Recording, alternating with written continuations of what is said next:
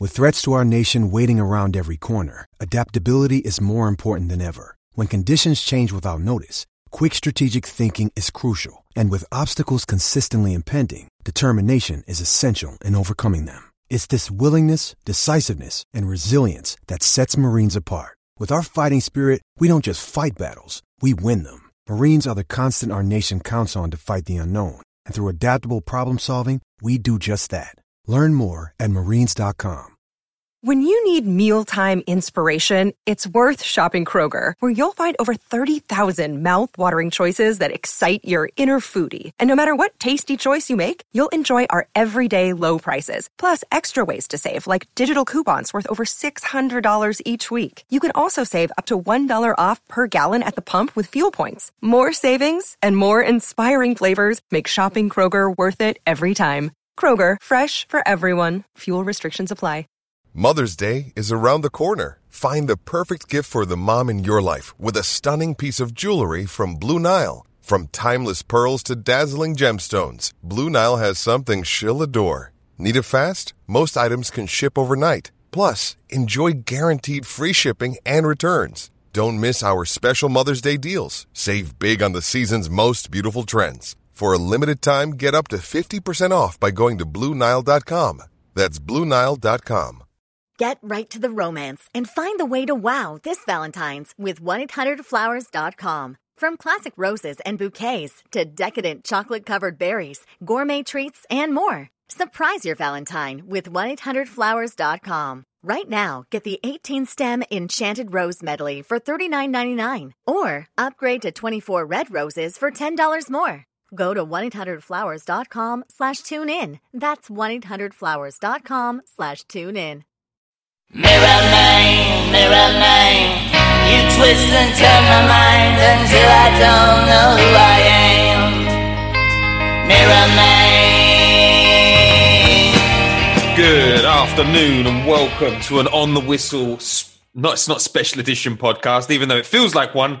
I'm here joined with Johnny. How you doing, Johnny? Yeah, I'm good. Pleasure as always, Pete. Pleasure as always. You know, it's just you don't really know how to feel, do you? Really, at the moment, it feels like we're having end of season friendlies. You know what I mean? The season's over and we're just having a kick around over the park and seeing if anyone's decent, and that's basically all it is right now.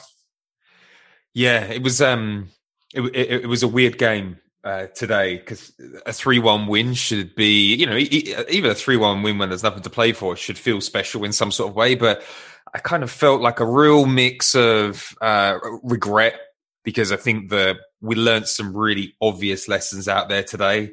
A little bit of anger because the way that we played signified the season was over, but we'd seen that performance on Thursday.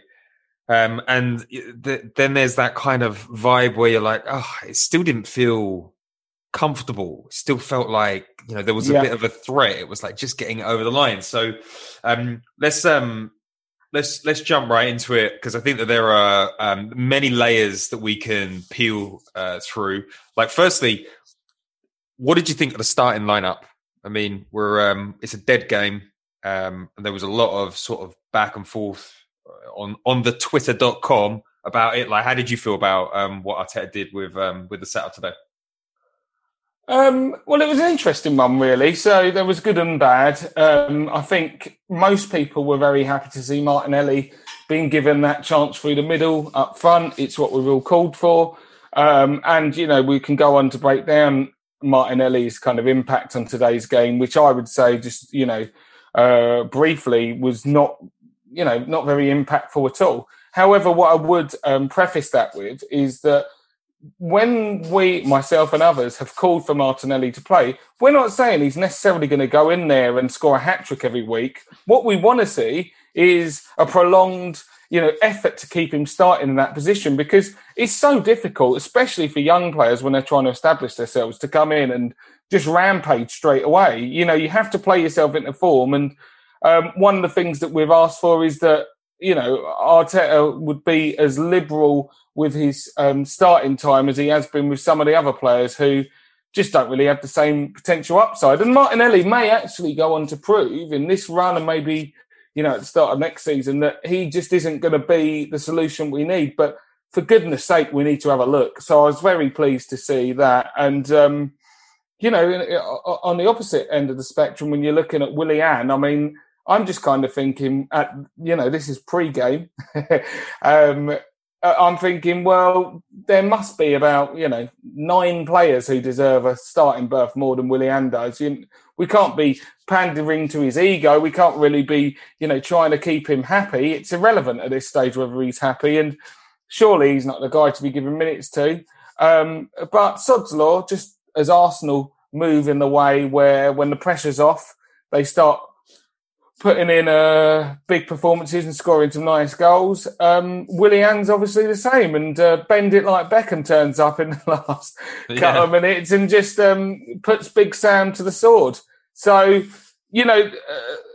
with regards to the starting lineup, there were certainly ups and downs that you could initially look at, but when we reflect back after knowing the result, you'd have to say that most of the players who were given opportunities took that opportunity and put in a good performance. But unfortunately, I know I won't be alone as an Arsenal fan who just thinks, well, it's just a little bit too, it's too little too late. And putting on an exhibition against Big Sam's mighty army, who are now going to be playing Championship football next season, that was a highlight. Gutted, Sam. Gutted. Have that, you mug.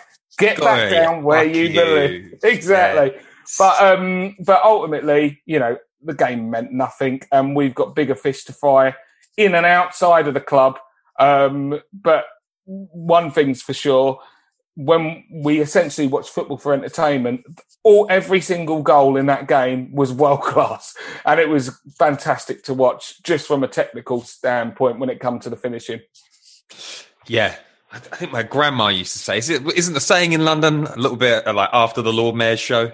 That's it. East London saying, there was the good and the bad in the lineup, and some of the good was also bad.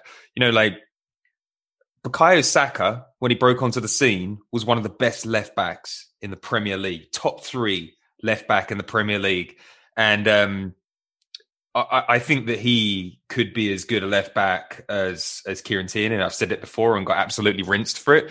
But he was left back today. He was absolutely devastating. So it was good that Arteta recognised that Bukayo Saka is probably a better left back solution than Granit Xhaka, but bad because now we're out of all of the competitions and out of top 8 contention. I like to see Martinelli there in total agreement with you. There are bad performances that you can love, and there are bad performances that you can hate. Martinelli is a bad performance that I am absolutely willing to take on the chin, and I take that on the chin for 10 games. Yeah. The other lesson that I think we learned today, even 2 shit midfielders in a midfield is better than Thomas Partey trying to pin an entire midfield on his own. And Newcastle United were completely nullified the week before, and they scored 4 goals past Leicester at the weekend. West Brom mostly nullified with 2 bang average midfielders. And you know what? I just came out of that game thinking, if we just played Thomas Partey and Mo Elneny in that Villarreal game, what would there have been a different outcome?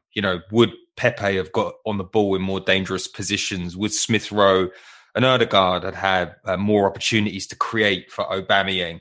You just look at just a complete basic, playing players in the correct positions without overcomplicating things. And I know it was West Brom, but West Brom were fighting for relegation and Arsenal were playing for nothing. And we came out of that with a 3-1 victory. And you're just like, if we'd just had a more confident starting 11 last year that felt more normal, not last year, last Thursday, could we have come away with something better? Was the ultimate lesson that Arteta learnt today?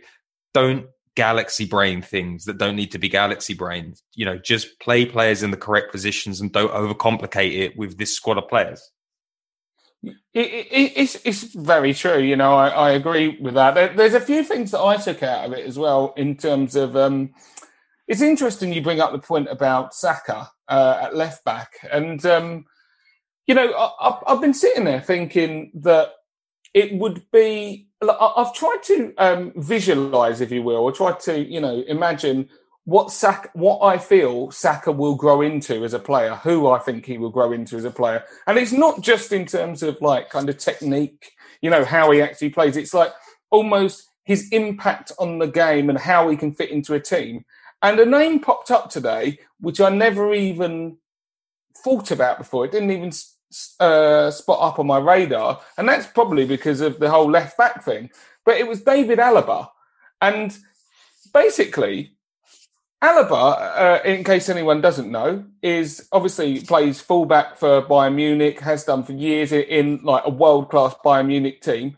But he's also captain of Austria. And for Austria, he plays like centre midfield because the standard of football is very different. When you're playing for the best team in the world or one of, they just like, you know, even at our level of football, where you start playing in a good team and they go, mate, we might need you at right back for 20 minutes. And you go, yes, please. But if you're playing with some shit team, you're like, I'm in the hole. Everything goes through me.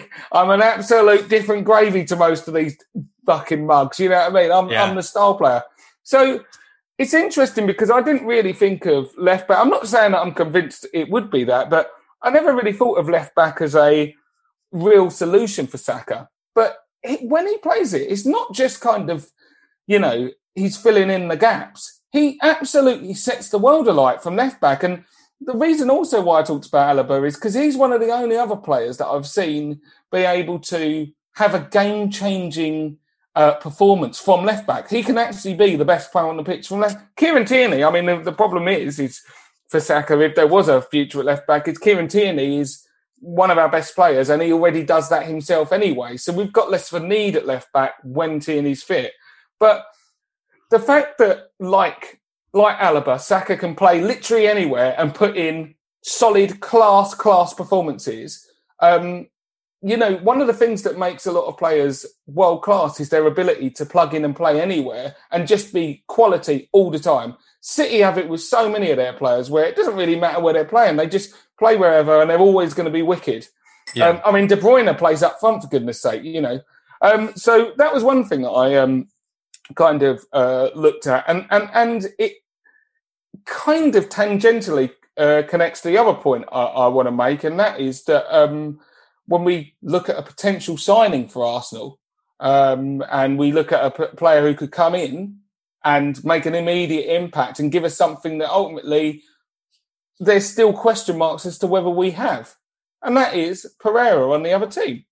And I've been looking at this guy for a while anyway, you know, and I'm not going to pretend that I've watched every minute of him playing in the Premier League because I haven't, but I've watched him in the highlights. So I was looking forward to seeing this Arsenal game so you could get a closer look at him. And he looks the real deal. He really does. He doesn't look like he's, you know, getting lucky to be playing in the Premier League. He looks solid at Premier League level. He looks dangerous, smart ideas, good travelling with the ball, not rapid fast, but fast enough to run away from defenders.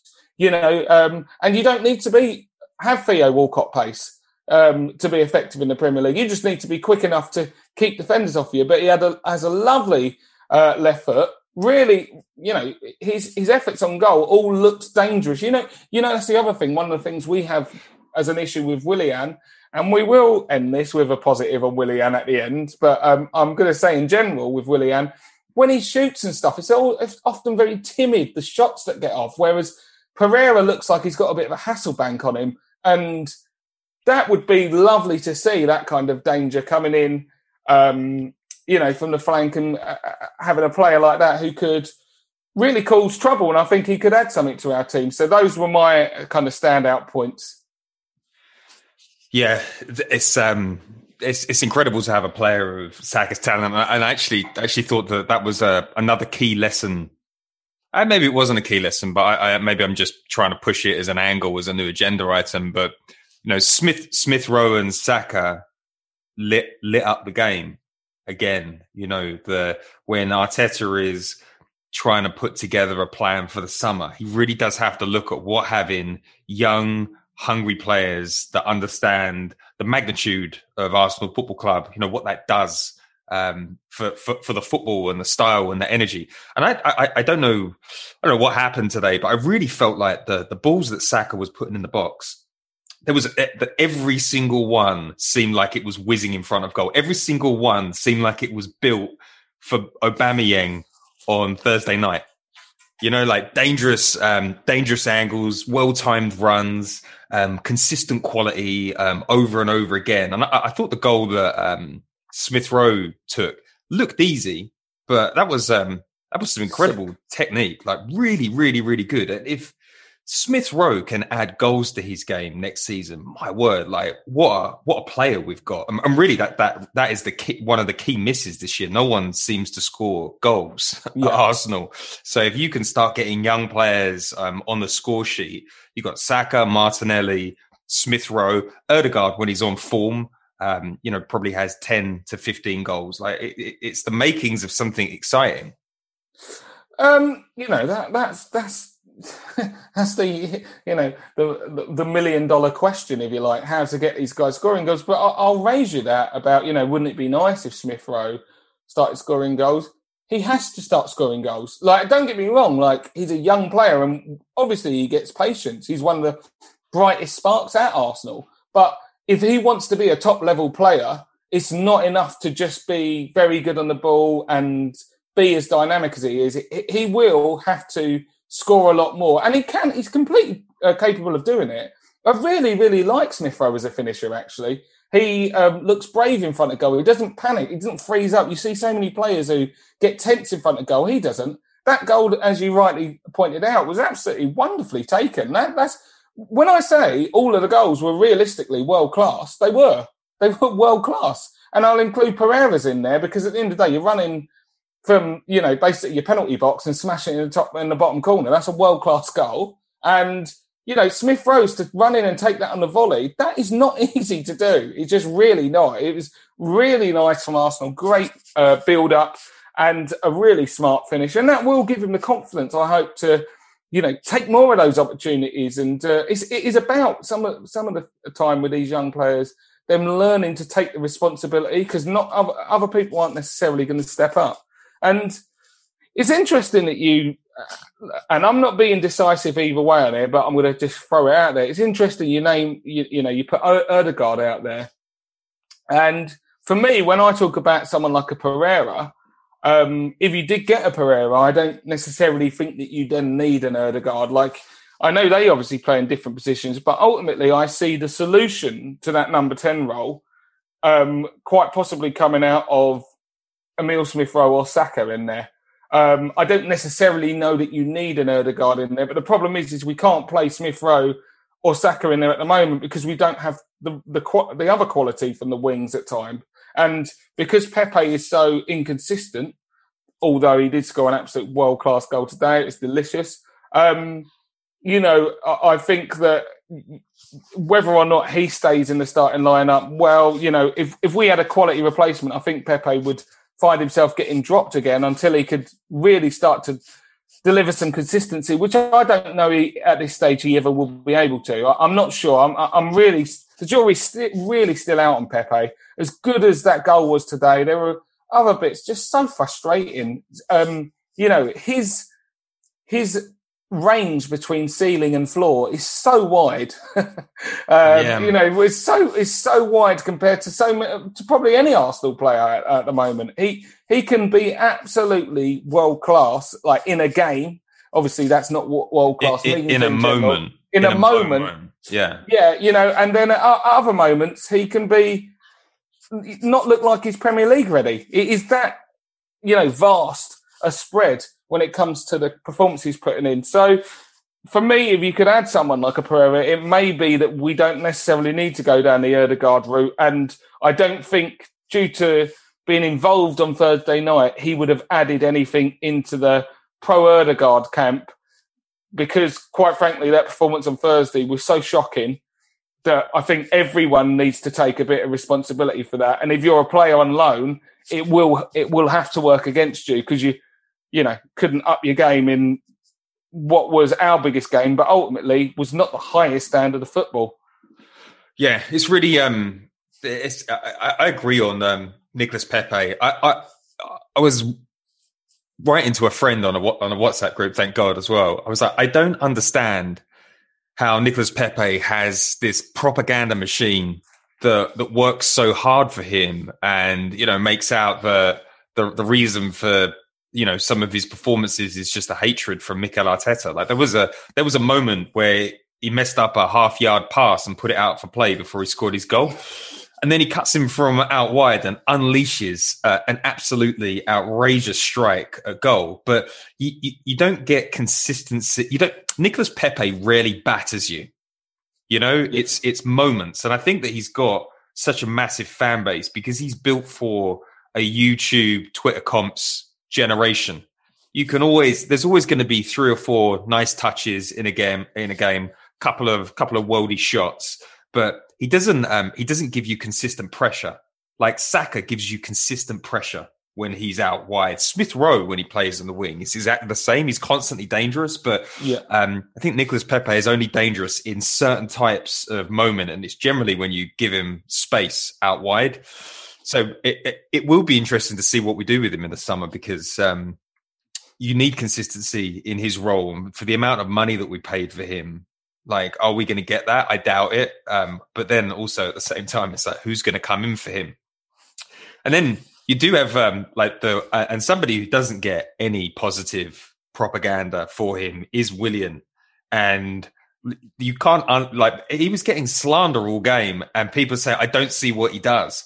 He created 4 chances today, which is massive for an Arsenal team that creates next to nothing. And he scored that goal. And of course, he's not the solution moving forward, but it does baffle how he's been. I mean, he was one of Chelsea's best players towards the end of last season, and I don't think any of us thought he was going to be a solution for every single game. But for him to score 1 goal in 37 is just staggering, and it's like that malaise went through all of our senior players. Like Willian doesn't score goals. Aubameyang stopped scoring goals. Lacazette stopped scoring goals. And I just wonder, what does Arteta have to do to get those players scoring goals? Because under Emery, we had one of the best conversion rates in the Premier League, despite shit performances. And now I feel like we're creating chances, but no one can score them. And that was, that game shouldn't really have been 3 goals. It should have been 5 or 6, considering the amount of balls we put across the 6-yard box. What's your take on that? Look, I do think Willian had one of his better games. There's no question. I thought he looked decent against West Brom. I don't know if that's the level of judgment we can put against it. Sorry, the level he's of opposition, we should say, that he's playing against, which is now obviously he's been certified as a championship team. So putting in good performances against championship teams, that is not going to cut the mustard when you're on, 250, 300 grand a week. It's just not good enough. So, it's good. It's good that he played well. And we don't want to just bang on Arsenal players all the time for the sake of it. I want to come out of this game and say, look, well done. There's a good game from Willian. My points remain about him. Even in a good game, he doesn't really look like, it's not like he ran his defender ragged. He doesn't go past players. His shooting is outside of that free kick was absolutely exceptional. Fantastic free kick. It was lovely to watch. But you almost chuckle out of like, oh, okay, I didn't see that when that goes in. And, I just think that even at his best now, it's not good enough for what we're going to need in that role in this setup. In any setup, realistically. And so today is a day where it's good to say, you know what, Willian, you did yourself some justice today. You performed well and you scored a fantastic goal. And I'll just kind of leave it at that. But the reality is he is no solutions. He is not the answer to any of the questions that Arsenal have. No, I think you're totally correct there. I think the hope is that maybe someone from MLS does come in for him this summer. But I just, knowing what the salary caps are in MLS, I just can't see anyone willing to foot that bill. Although he'd probably be pretty decent out here. I just can't see anybody that wanted to pick up his tab. One thing that did kind of irk people, and I wanted to get your take on, Danny Ceballos still starting games for Arsenal, despite his loan move most certainly being terminated this summer. Like, are people being unfair? Is West Brom in a relegation scrap? Is that the sort of game that you want to play? An Aziz type character? Like, what solutions did Arteta have out there today that would have led to a same sort of victory? No, I think this is justified criticism of Arteta's lineup selection. I think that, you know, for the fact that people were pleased to see Martinelli being given a chance at centre forward, the continued perseverance with Ceballos is just bizarre at this stage. When he's let him down, he's let Arteta down in key moments. Let's be clear about it. You know, the red card, it was significant. It's been very significant in the way the season's played out, and in general, his performances have at best been inconsistent, at worst woeful. The reality is, you know, I can only think of kind of one, maybe two games where he's actually put in decent shifts. The rest of it's been pretty shocking from Ceballos for a while. So when you are talking about having an Aziz or whatever, like, look, let's be realistic about it. Most people, I can't speak for all Arsenal fans, I can speak for myself, and I know from what I hear, there's a lot, and I know from Twitter figures, there are a lot of people saying, get this dude out the club now. Arteta out, it's time to go. I firmly am in that camp, so at the end of the day, you know, every game that we see him in there, I think it's just kind of a bit of a waste of time, because I think ultimately he will have to go. I don't think that's going to change with an upturn in results based on beating West Brom at home. Yeah. I think Thursday night was terminal ultimately. But again, if you even want to put out some good PR for Arteta, for the people who are still backing this guy, even though I think everyone should have worked it out, just play all your kids, basically. Like, they should be checking IDs like bouncers at a nightclub. But just doing it the reverse way. If you're over 18, you ain't playing. That's what, you know, the fact is if they were putting out kids, and I'm being a bit, you know, facetious there, over the top, but if there were 5 senior players and the rest youngsters, people at 20, you know, Aziz, we're giving Balogun a go, and again, Balogun still not getting game time. Really bizarre. Don't understand what's going on there. Have we got anyone, at centre half who can kind of cut? Well, obviously, we know the situation with Saliba as well, you know, but basically have a look at some other players. Why not?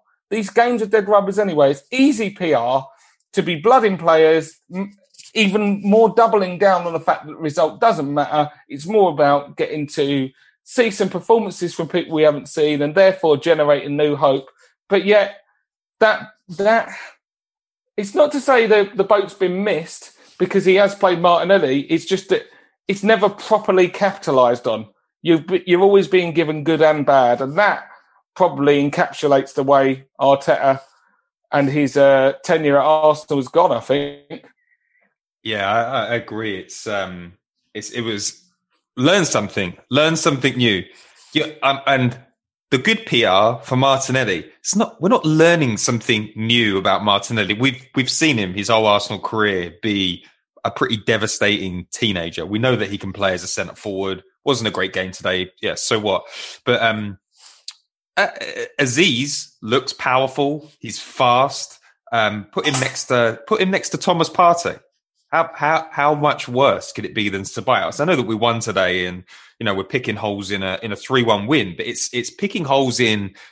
You're right, missing an opportunity. So that kind of leads me on to the next section. So everything that I'm hearing, Mikel Arteta is not going anywhere this summer.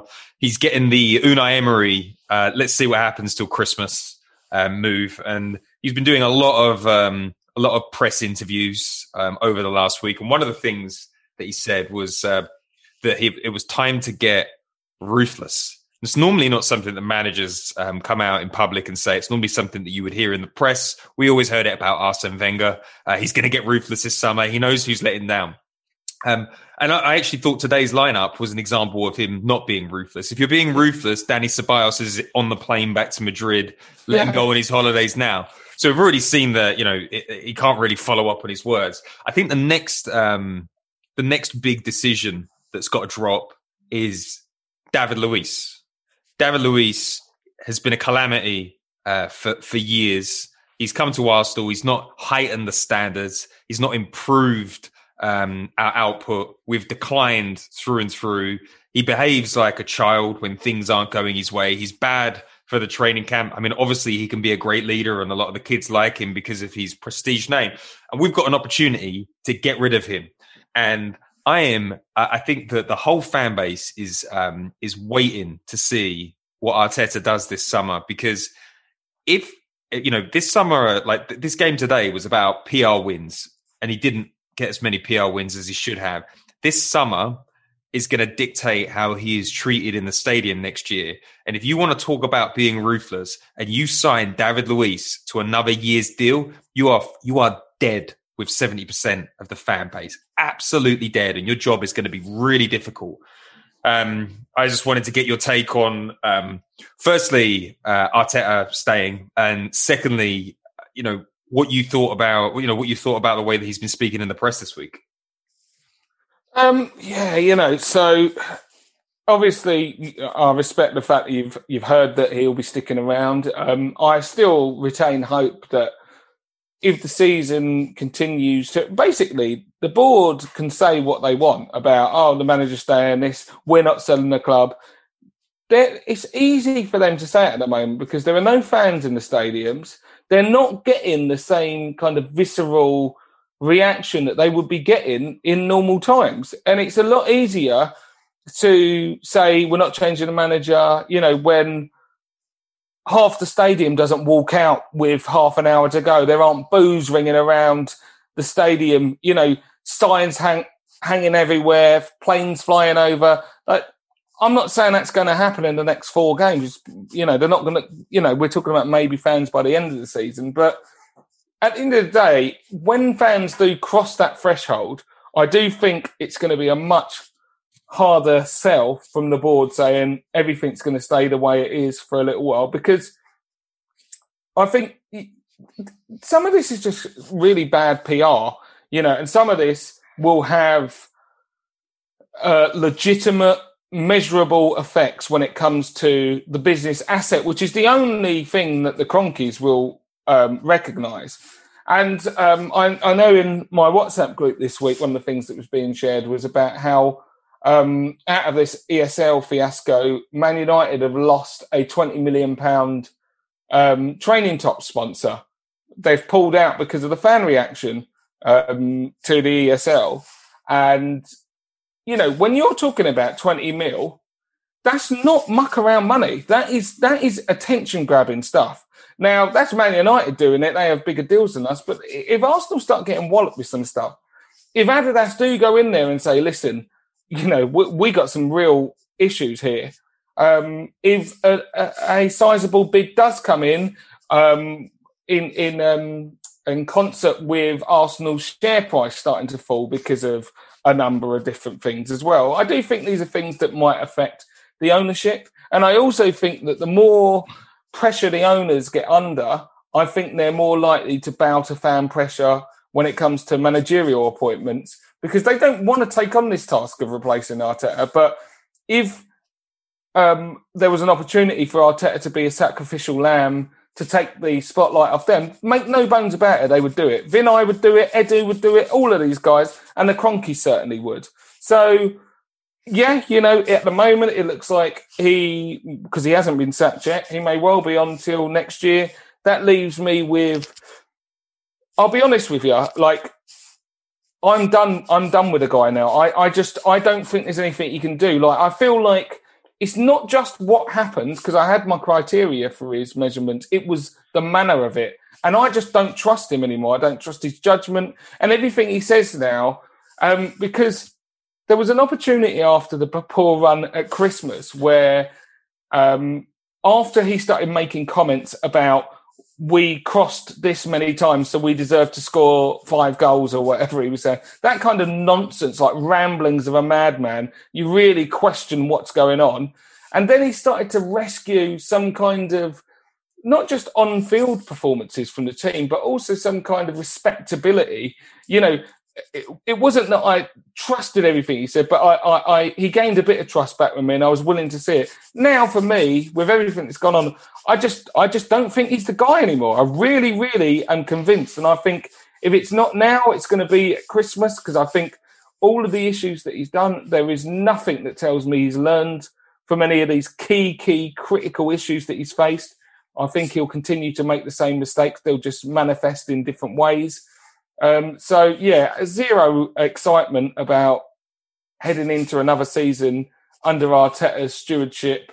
And I do think that, as I say, we're kicking the can down the road because he will get sacked sooner or later. The only problem is, like what happened with Wenger, will probably outweigh some good managerial opportunities and end up having to pull the plug mid-season and then having to get Freddie Ljungberg in for 3 weeks and then forced into our appointment. And that's not really the way I'd like to see us set about things moving forward. Yeah, I mean, there's going to be money spent this summer. My concern at the moment is Arsenal have a long and tenured history of opting for the strategy of inaction. Yeah. When things are going badly, with our exec suite bury their heads in the sand and they just hope that another expensive roll of the dice and maybe they'll get it right. And they simply cannot afford to do that this summer. Everybody at leadership level failed last season, and the Europa League put it all in perspective.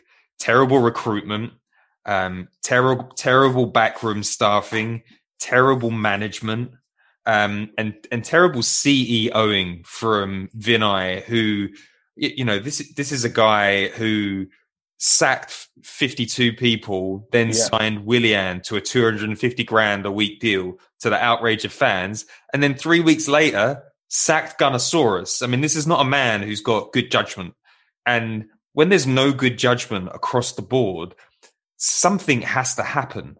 There has to be consequences to Arteta. There has to be a reduction in the amount of control that he's given. There has to be somebody saying to Edu, look, you've made some good signings here, but you've also made some terrible, terrible decisions. What the fuck are you doing? Yeah. And it's like, if Vinay goes into next season and everything is the same, and nothing changes, and there's no investigation into what's going on. And look, there is no way that I know that there are things that go on behind the scenes that leave people aghast. Mikel Arteta is not doing a good job getting to grips with the pressure of fans wanting him out. And somebody needs to come in and fix those issues. Is Steve Round, is he a comfort blanket? Or is he a visionary coach that softens the edges of Arteta's way of thinking? He's a comfort blanket. He's a father figure to Mikel Arteta. You've got to change it up. The goalkeeping coach, if he's upsetting the goalkeepers and he's not good enough, and it's a badly kept secret that he's not good enough, what are we doing to change that? The form of Bernd Leno this season has been absolutely atrocious. There are so many things that need to be fixed, but my fear is that they think that money is the solve. Spending another 50 million, spending another 100 million will solve it. Things won't get solved if you just carry on down the same path. And the worry is that, you know, what are the ruthless decisions going to be squad wise this summer? What did Arteta learn in the darkest hours? And what is he going to change? Because he needs to make bold decisions that rock the foundations of the squad. And I don't know whether he's got it in him. I just don't know whether he's got it in him. And I think that he lost a lot of capital with the fans. Like you said, that you're done with him. I think lots of fans are done with him and just waiting for the inevitable to happen. But there is an opportunity to change things and make things better. You know, there have been good performances this season against good teams. There are points that we could have retrieved this season with just a few decent changes. I just don't know whether Arteta's got it within him to do it now. I think that, he's wasted his opportunity. He's killed his reputation with the fans. And the most important thing is players now know that they can down him. He's in the Emery zone, and 2 or 3 bad games and they're just going to tell him to fuck off and down tools. And I don't know what he can do this summer to address that and make people go to war for him.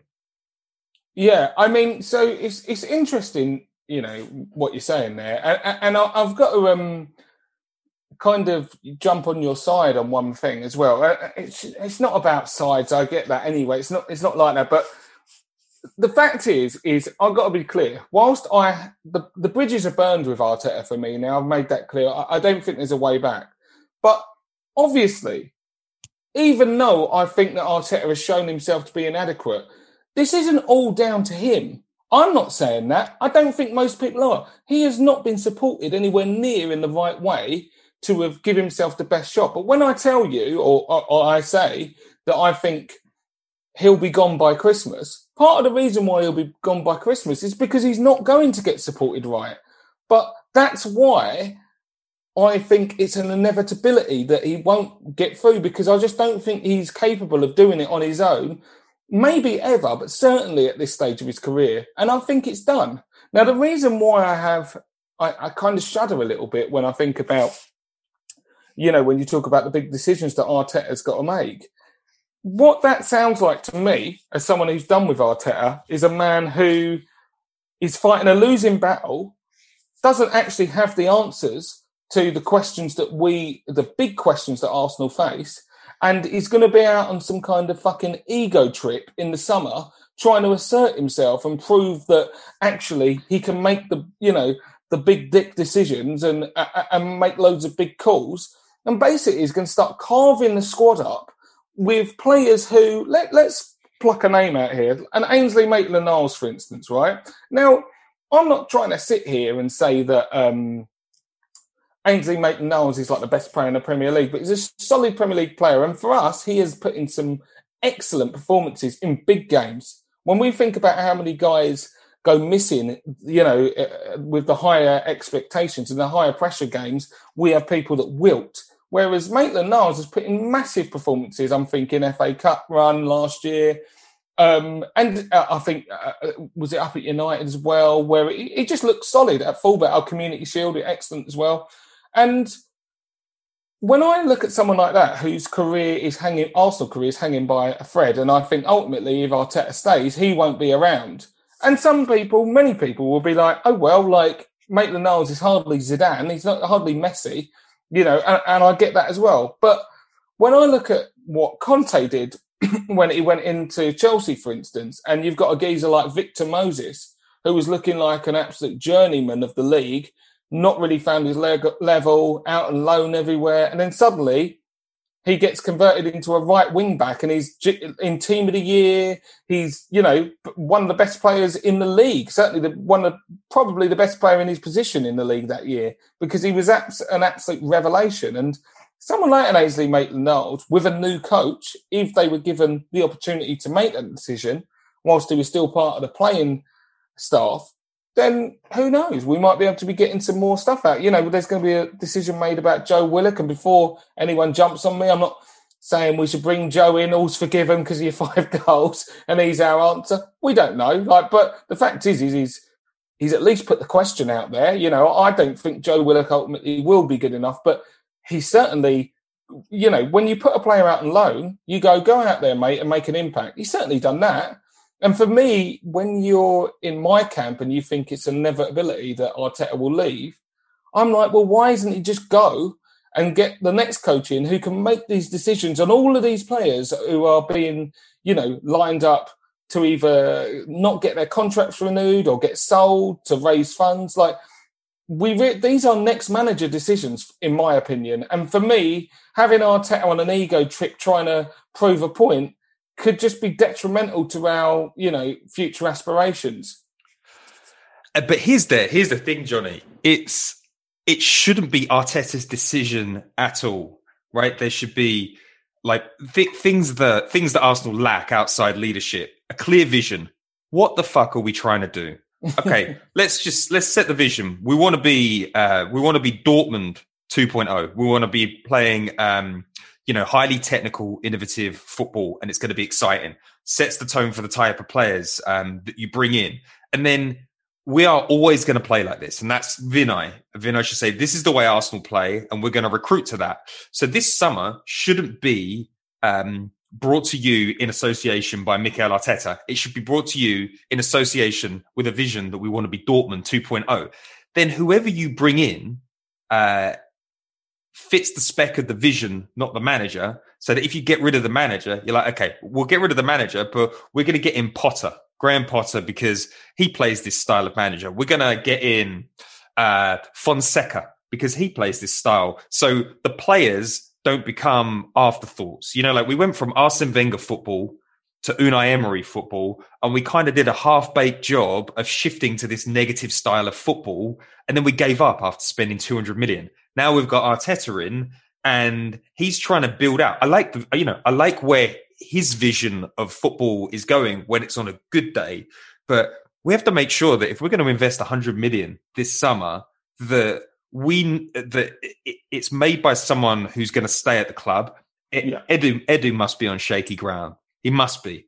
And Arteta is on shaky ground. You've got to bring someone in who's going to be here for 5 years that knows what the fuck they're doing if we're going to make these decisions, because otherwise it's going to fall apart, and then Vinay is not going to have a solution. Vinay is probably thinking about, what Roberto Martinez can do, or he's heard great things about Allegri. And they're different styles of football. So it's like the problem with the statement that you've made about Arteta trying to fucking do a big swinging dick thing this summer. He shouldn't be anywhere near the decision. Yeah, someone who is going to be at the club for 5 years should do. And at the moment, I can't see anyone in that backroom team who's going to be here for 5 years. And that is worrying. And Vinay knows Edu isn't good enough, because he demoted him last summer, made him sit on a deck chair and tell everyone that he was happy about Mikel Arteta getting promoted to the same level as him. Disgraceful leadership. But this is where we're at. So we just got to hope that whoever's rolling that dice this summer gets it right, and that Arteta can turn around his fortunes. But it's so difficult once you lose belief of people in your decisions. That my last point on this, and I see a lot of this, and we've had it on this podcast, the biggest problem with what happened on Thursday is it put a different context on shitty decisions we've seen all year. Yeah. Like when Arsene Wenger used to do stuff, he was so good at making decisions. Even when he made a bizarre decision, the common response was Arsene knows. Right? that a man that can get that from his own fan base is making correct decision after correct decision. Arteta had a little bit of that after the FA Cup win. You were like, oh, maybe Ainsley isn't that good. Maybe Bernd Leno is better than Martinez. Maybe Saliba does need to go out on loan for a season. Yeah. But he's lost all of that. Maybe he's just a fucking rock star and we should just let him do what he wants. And now you're like, maybe he just makes fucking bad decisions. You're right. Like, are we going to let him decide who leaves? Daniel Levy, to his credit, didn't let Dele Alli go in January. Yeah. He didn't let Dele Alli go to PSG because he was thinking who was the next manager going to be. Do we have that sort of leadership at Arsenal? I'm not sure. It's a really good point, and one where I'm 100% on the same side as you. There's been a lot of, quite expectedly, there's been a lot of chatter in the Arsenal sphere on Twitter this week. Has felt like a seismic week when it comes to, the general morale and hope levels within the Arsenal fan base, and everyone's looking for reassurance and to vent, which is fair enough. And one of the things that people have been jumping on both of our Twitter this week is saying, who would, if we get rid of Arteta, who would you bring in? And throwing out names there. Bielsa was one of the names, who I think is a good name, by the way. I think Benitez was floated out there as well. And then this person posed the questions and put Ranić in there as a potential thing, a solution as well. And it's like, look, if you're going to ask that, then you can put out your Bielsas and your Potters and your all of these. They're one group. Ranić's something completely different. And I think that anyone who is kind of understanding the problems facing Arsenal will understand that if we had an opportunity to get all of those and you add Ranić to the list of potential solutions, that should be number one solution. Over any managerial hire, getting in a proven director of football who has pedigree with top teams, being able to impose a philosophy on a club and go through different various managers, maintaining a high level, that is gold dust to us. If we could get that, that should be the number one priority, no questions asked. And then, like you say, I mean, I still feel like for me, Arteta's done, but someone, I'm not even sure where you are on it, to be honest, but, you know, someone who's fonder with Arteta at this stage would say, let's see him have a go under a Ranić and see if he can crack on, you know, and that would have a little bit more kind of credibility than just saying, let's just keep going the way we are, in my opinion. So there's no question that the director of football would be kind of number one fix. But that's not going to happen for the same reasons the manager's not going to get replaced, because ultimately, as you rightly said, you've got a guy who is now running a club who doesn't actually know anything about football. And even someone like, I don't know Daniel Levy's football playing career, whether he was a sensational talent who could have made it, but I suspect that wasn't the case, you know. But the fact is, he's been running a football club for 25 years, or longer, and so you learn football as you go. Vinay has not had a background in football in the same way, and he's not got the experience, so he's learning the job. Exactly. He's learning on the job and he's guessing. So we need people who understand football, understand what it takes, understand protocols and procedures to get a club back moving in the right direction and where we want to be. But yeah, I'm not convinced that we will end up getting what we actually need. I think that there's there are so many interesting names in world football that we could lean on and afford. Ralph Ranić, the vibe with him is that, you know, wherever he goes, he wants absolute control of every decision. Give it to him. Yeah, and if you are Vinay, and you don't want to, he's quite a meek guy. He doesn't want to impose himself on the football side of things. Then maybe a Ralph Ranić works. There's Paul Mitchell at Monaco. He's doing a fantastic job over there at the moment. He was at Spurs. He moved into the Leipzig system, and now I think Monaco are third in the French league at the moment. Then there are people like Zorc. Dortmund, if you wanted to replace Vinay, and then there's Luis Campos. Lille are going to win the French league this season. Lille, a team that nearly went bankrupt, but that's because he's a genius. And I think you've got to pick your football leader to suit the style. But at the moment, we've got Edu wasn't a standout guy in the Invincibles. He wasn't banging the table. He's not a leader. He's not shown any leadership. And most of his ideas seem to come from his super agent partners and, the Brazilian contingent that he's brought into the club. But something needs to change. And you're right. Look, Mikel Arteta, there are good things about him, but he does need some sort of mentor. He doesn't need to be given more responsibility. He needs to have it taken away from him. And he needs to be put in a box, just like Nagelsmann is. Nagelsmann was put in a box at Hoffenheim and given the rules of the road. And he had a great team around him. When he went to Leipzig, he was told he wasn't allowed certain types of players. But he was given a box and he was supported in the correct way. And that's what happened at Bayern Munich. Arsenal got a young talent, and we were like, could we give you the responsibility for the vision, the scouting, the coaching staff, the medical side of things? It's too much. It's too much. And my worry is that we're not going to slim that down. We're not going to clip his wings. And there's going to be no ramifications. It's just going to be give it another crack this summer. And that is just such a bad way to run a football club in crisis.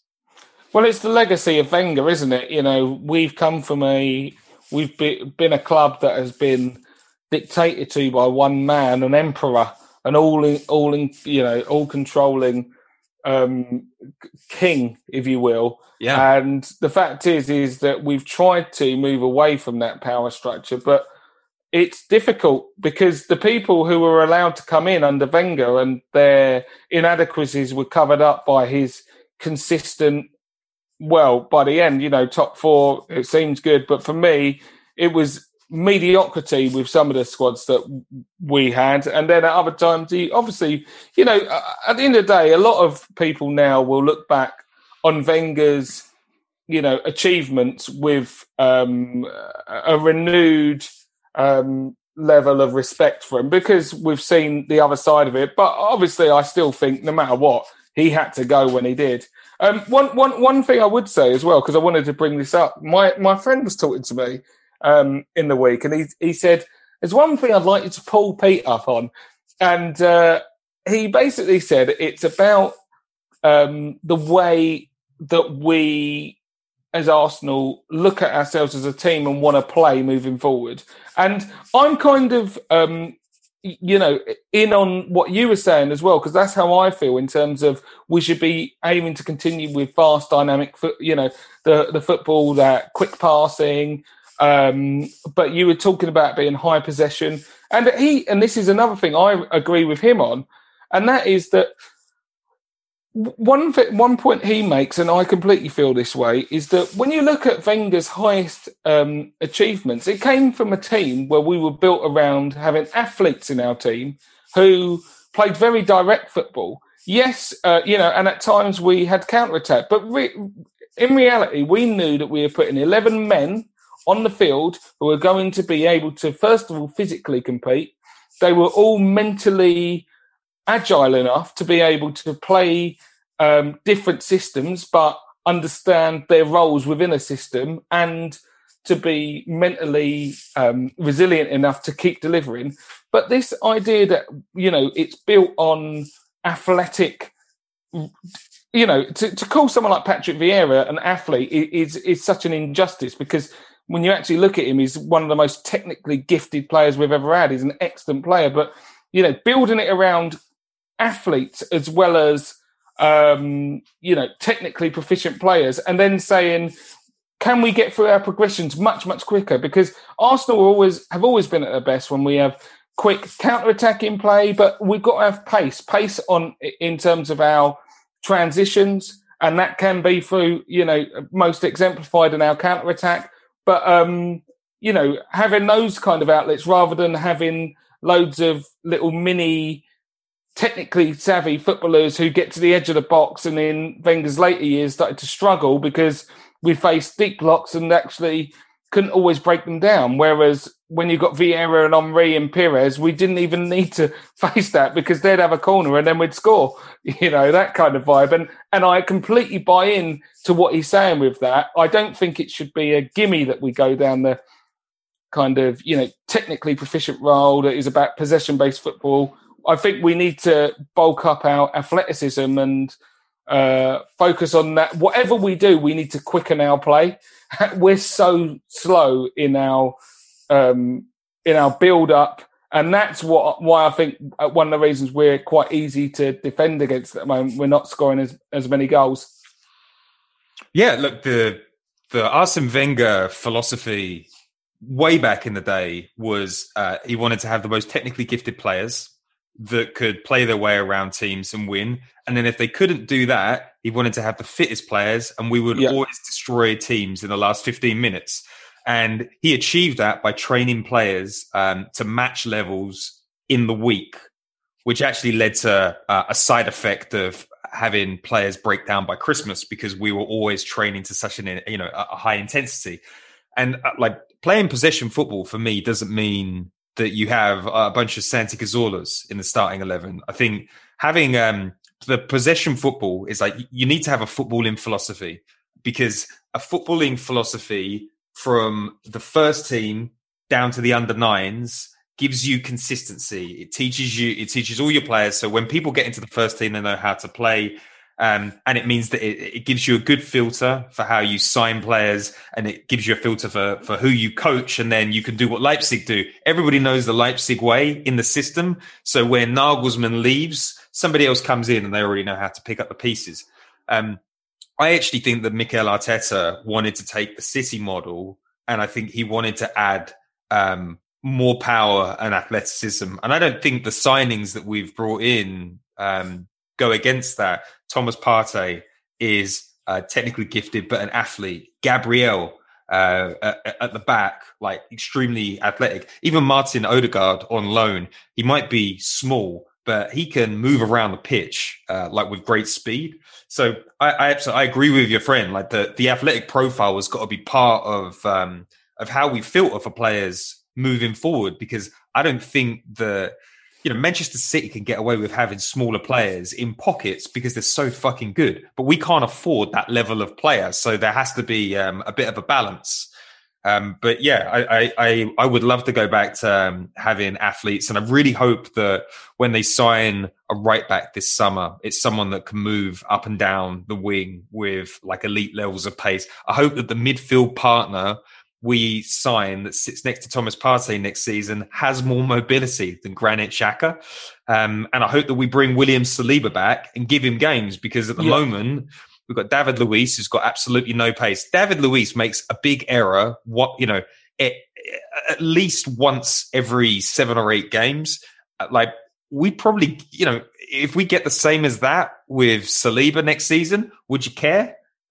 Who would you prefer to be making errors? The player that can become the new Van Dijk, or the player that was part of the team that conceded 7 goals in a World Cup semi-final?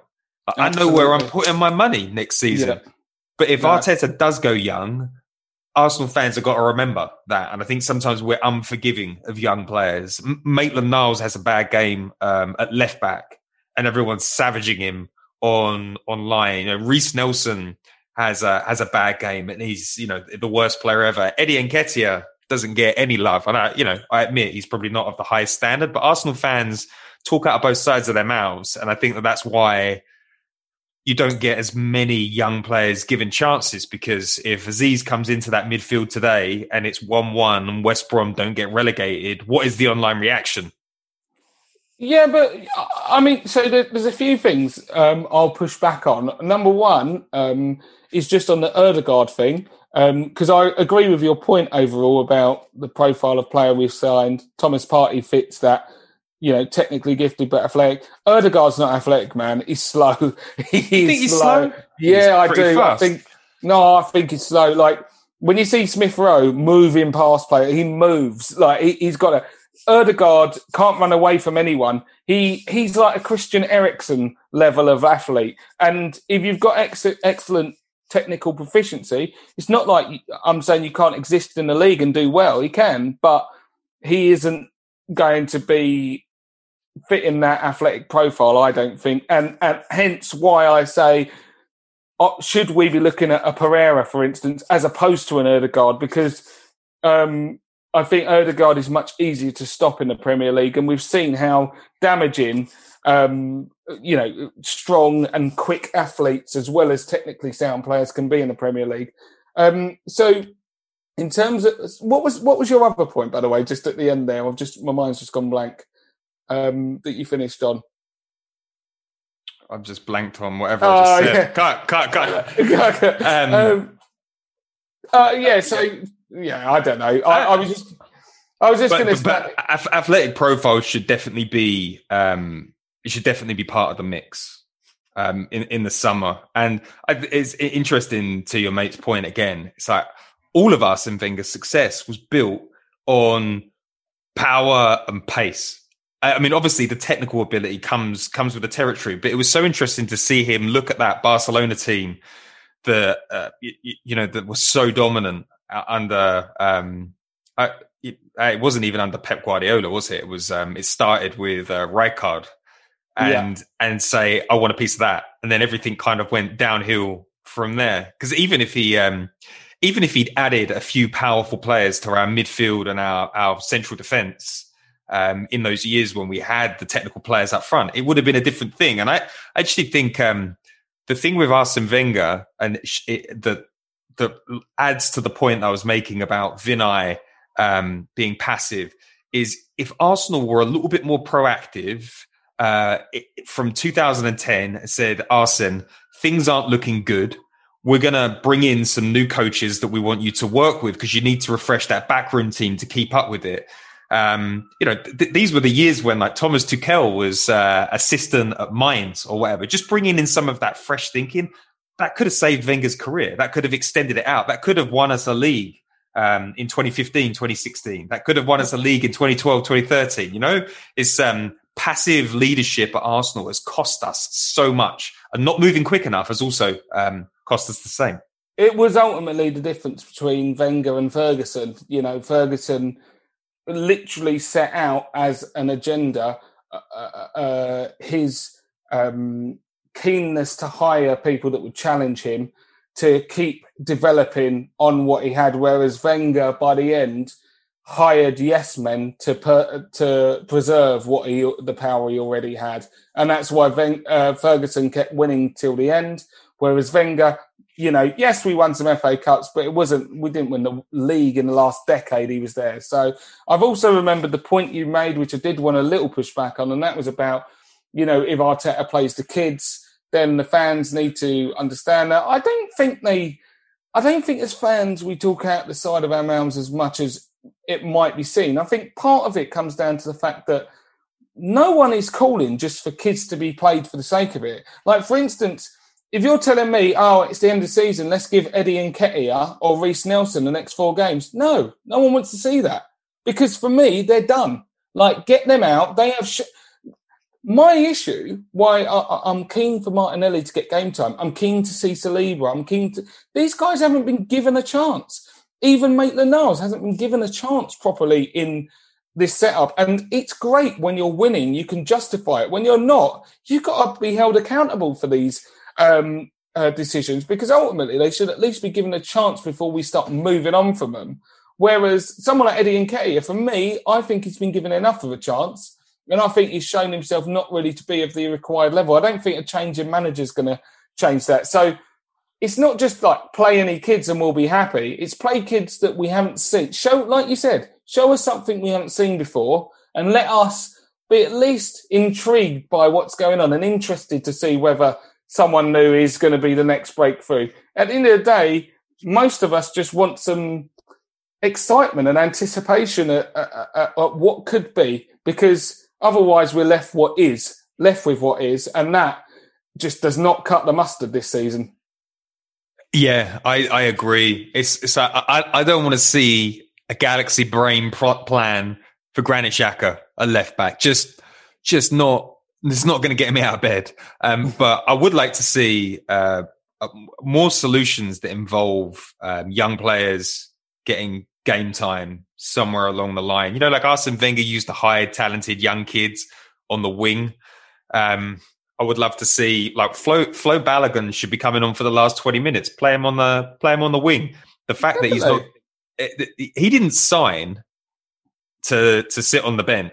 He didn't sign because he thought he was going to sit on the bench for the next 3 years. It's just really odd that Arteta doesn't go, just bring him into the mix. All right. Well, that was a fun podcast. I saw your latest guest on your How's Your Father podcast. Do you want to tell us a little bit about that? That was a bit of a coup. Yes, indeed. The wonderful Paul Tompkinson joins me this week. Ex-Big Breakfast presenter.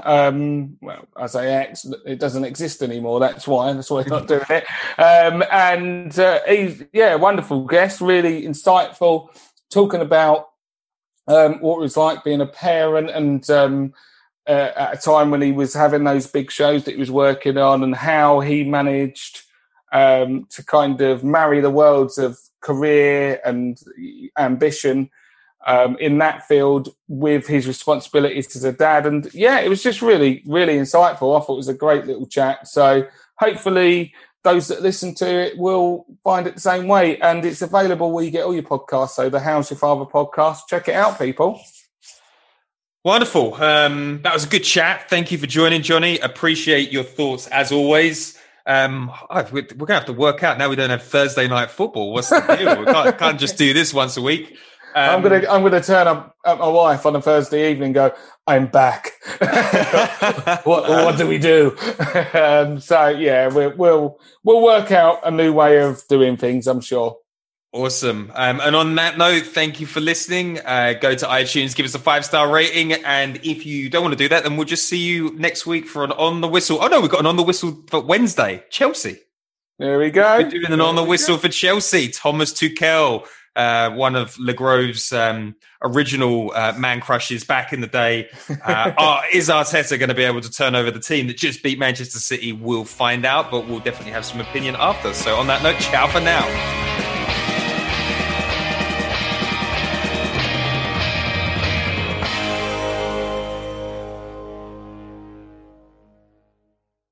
Get right to the romance and find the way to wow this Valentine's with 1-800-Flowers.com. From classic roses and bouquets to decadent chocolate-covered berries, gourmet treats, and more. Surprise your Valentine with 1-800-Flowers.com. Right now, get the 18-stem Enchanted Rose Medley for $39.99 or upgrade to 24 red roses for $10 more. Go to 1-800-Flowers.com/tune-in. That's 1-800-Flowers.com/tune-in. Sports Social Podcast Network.